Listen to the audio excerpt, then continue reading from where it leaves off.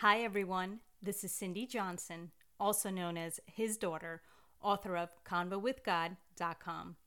I'm a blogger, writer, and host of this podcast, Convo with God. The Convo with God podcast is based on my blog, ConvoWithGod.com, where I share encouragement I receive from God. ConvoWithGod.com also has Bible study guides I hope you may find helpful. The purpose of the blog and podcast is to help others draw closer to God and have conversations with Him. I pray you find this podcast helpful, and may God bless you for joining today. Hi, everyone. This is Cindy Johnson, also known as His Daughter, author of ConvoWithGod.com. Thank you for joining today. Today, I wanted to share what God has been teaching me during this pandemic. Today, what I will be speaking about is how God brings restoration. And the scripture that I wanted to share was in Isaiah 61, verse 3. And that scripture says, "And provide for those who grieve in Zion, to bestow on them a crown of beauty instead of ashes, the oil of joy instead of mourning, a garment of praise instead of a spirit of despair. They will be called oaks of righteousness, a planting of the Lord for the display of His splendor." That's Isaiah 61, verse 3. And then the next scripture I wanted to share was Jeremiah 33, verse 11, which says, "The sounds of joy and gladness, the voices of bride and bridegroom, and the voices of those who bring thank offerings to the house of the Lord, saying, Give thanks to the Lord Almighty, for the Lord is good. His love endures forever. For I will restore the fortunes of the land as they were before, says the Lord." And once again, that's in Jeremiah 33, verse 11. God is able to restore all that was lost to those who put their trust in Him. God is able to bring restoration and healing into our lives. We receive restoration physically, mentally, emotionally, spiritually, and financially. We need to trust Him in our despairing and hopeless situations. In these situations, we realize that we have hope in God. We have hope in God because He can make beauty for our ashes and turn things around for our good. And that scripture is in Romans 8:28, which says that we know in all things God works all things for the good of those who love Him and who are called according to His purpose. So sometimes the individual thing that happens in our lives may not be good, but God will somehow turn that around for our good. But we need to not give up. We need to put our trust in Him. We need to pray. We need to seek Him. And God will turn the most despairing situations, difficult situations, He can turn it around for our good. So even though things may not happen the way that you want as a Christian, you know that God can turn it around for our good. And we have that promise in scriptures in Romans 8:28 that we can hold on to. So the next thing I wanted to talk about was how our weeping may stay for the night, but rejoicing comes in the morning. And that's in Psalms 30, verse 5. What this means is that we can have seasons of difficulty and pain, but God can also bring a season of rejoicing and joy. So the good thing is that the trouble and the difficulty that you go through is usually just a season. It's not going to last forever. That's why it says weeping may stay for the night, but rejoicing comes in the morning. So we know that there could be seasons of difficulty, but then there's also going to be seasons of rejoicing and joy. So sometimes it's like we have seasons on this earth where there's winter and then there's summer. And so sometimes our seasons in this life could be like a winter season where we're going through difficulty and hardship. But following that, God can bring, peace and joy and work things around for our good. So whenever you're going through a storm or a difficult time, just remember that it's not going to last forever. And God can turn things around for your good. And that sometimes it's only a season. It's just for a short period of time. So we may have a season of difficulty and pain, but God could also bring a season of rejoicing and joy. God can make beauty for ashes. And what this term means as far as ashes is ashes are something that are broken or in total despair.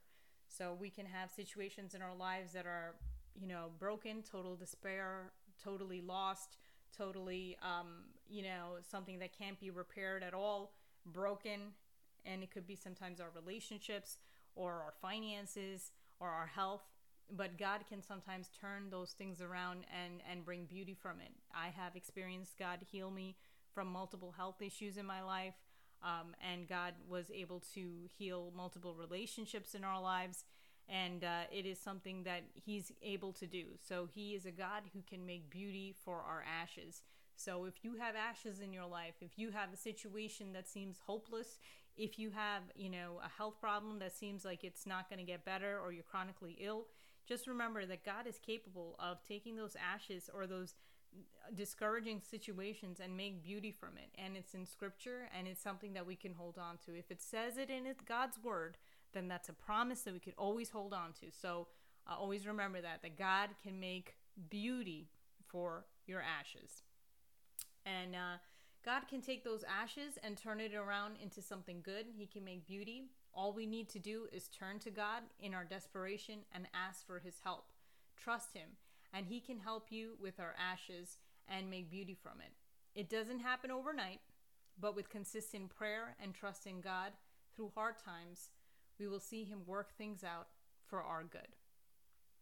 So sometimes in our life, I've had chronic illness, and I prayed for a long time for God to heal me, and it didn't happen overnight. It took a while, and it took years, but it was a promise that God gave me, and through prayer and God helping me change my lifestyle as far as like diet and stress management, He was able to heal the physical illness that I had.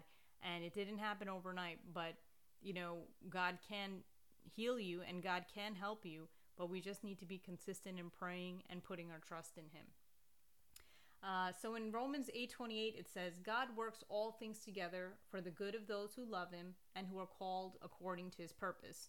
In our lives, we may have experienced bad things. God can work out our bad things for our good if we turn to Him in our pain.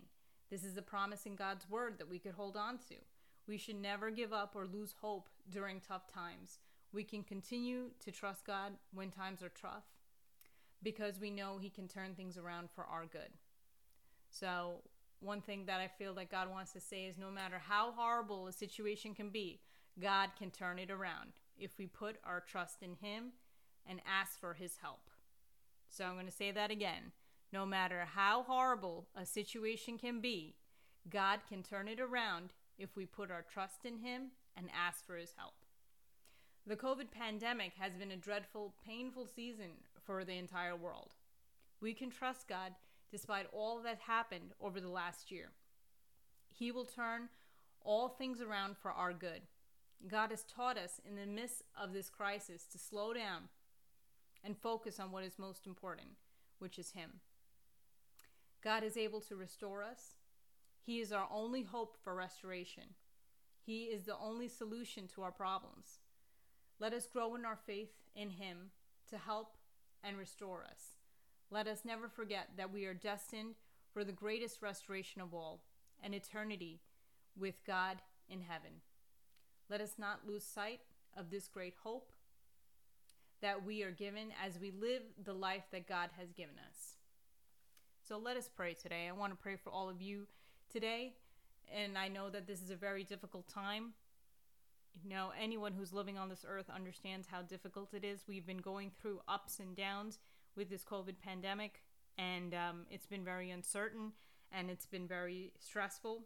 But one thing that we can put our trust in and one thing that we can put our hope in is God, because He's the same yesterday, today, and forever, and He is always there for you. He will not leave you nor forsake you, even until the end of this ages, and He will carry you in the palm of His hands. So we just need to trust Him. We just need to turn to Him, and we just need to call out to Him for help during this difficult time. So I want to pray with everyone right now. If you could just close your eyes, let us pray. Heavenly Father, we thank You for everyone who's reading or listening to this blog right now. We know the hardship our world has faced this last year. We pray that you would make beauty for our ashes. We pray you would take our mourning and turn it into dancing. Take our weeping, turn it into laughing. Take our sadness, turn it into joy. Bring restoration to every weary soul. Take everyone's pain and weariness and bring joy and restoration. Restore all things that were lost according to your perfect will. Restore us all physically, mentally, emotionally, spiritually, and financially to your perfect will. Help us to always put you first. Let us keep you as the first thought in our minds and not the last. You are making beauty for ashes in our lives. Give us your wisdom in the next season. We love you, Lord, and we surrender all our prayer requests, burdens, and concerns into your hands. We ask all these things in the name of Jesus. Amen. Amen. If there is anyone who has not received Jesus as their Lord and Savior and wishes to do so, I would like to pray for you today. This is one of the best decisions that you will ever make in your entire life. God loves you. It's not a coincidence that you're listening to this podcast or you came across this on the internet or you're watching this on YouTube. God is calling you to be his child. God is calling you to give your heart and life to him.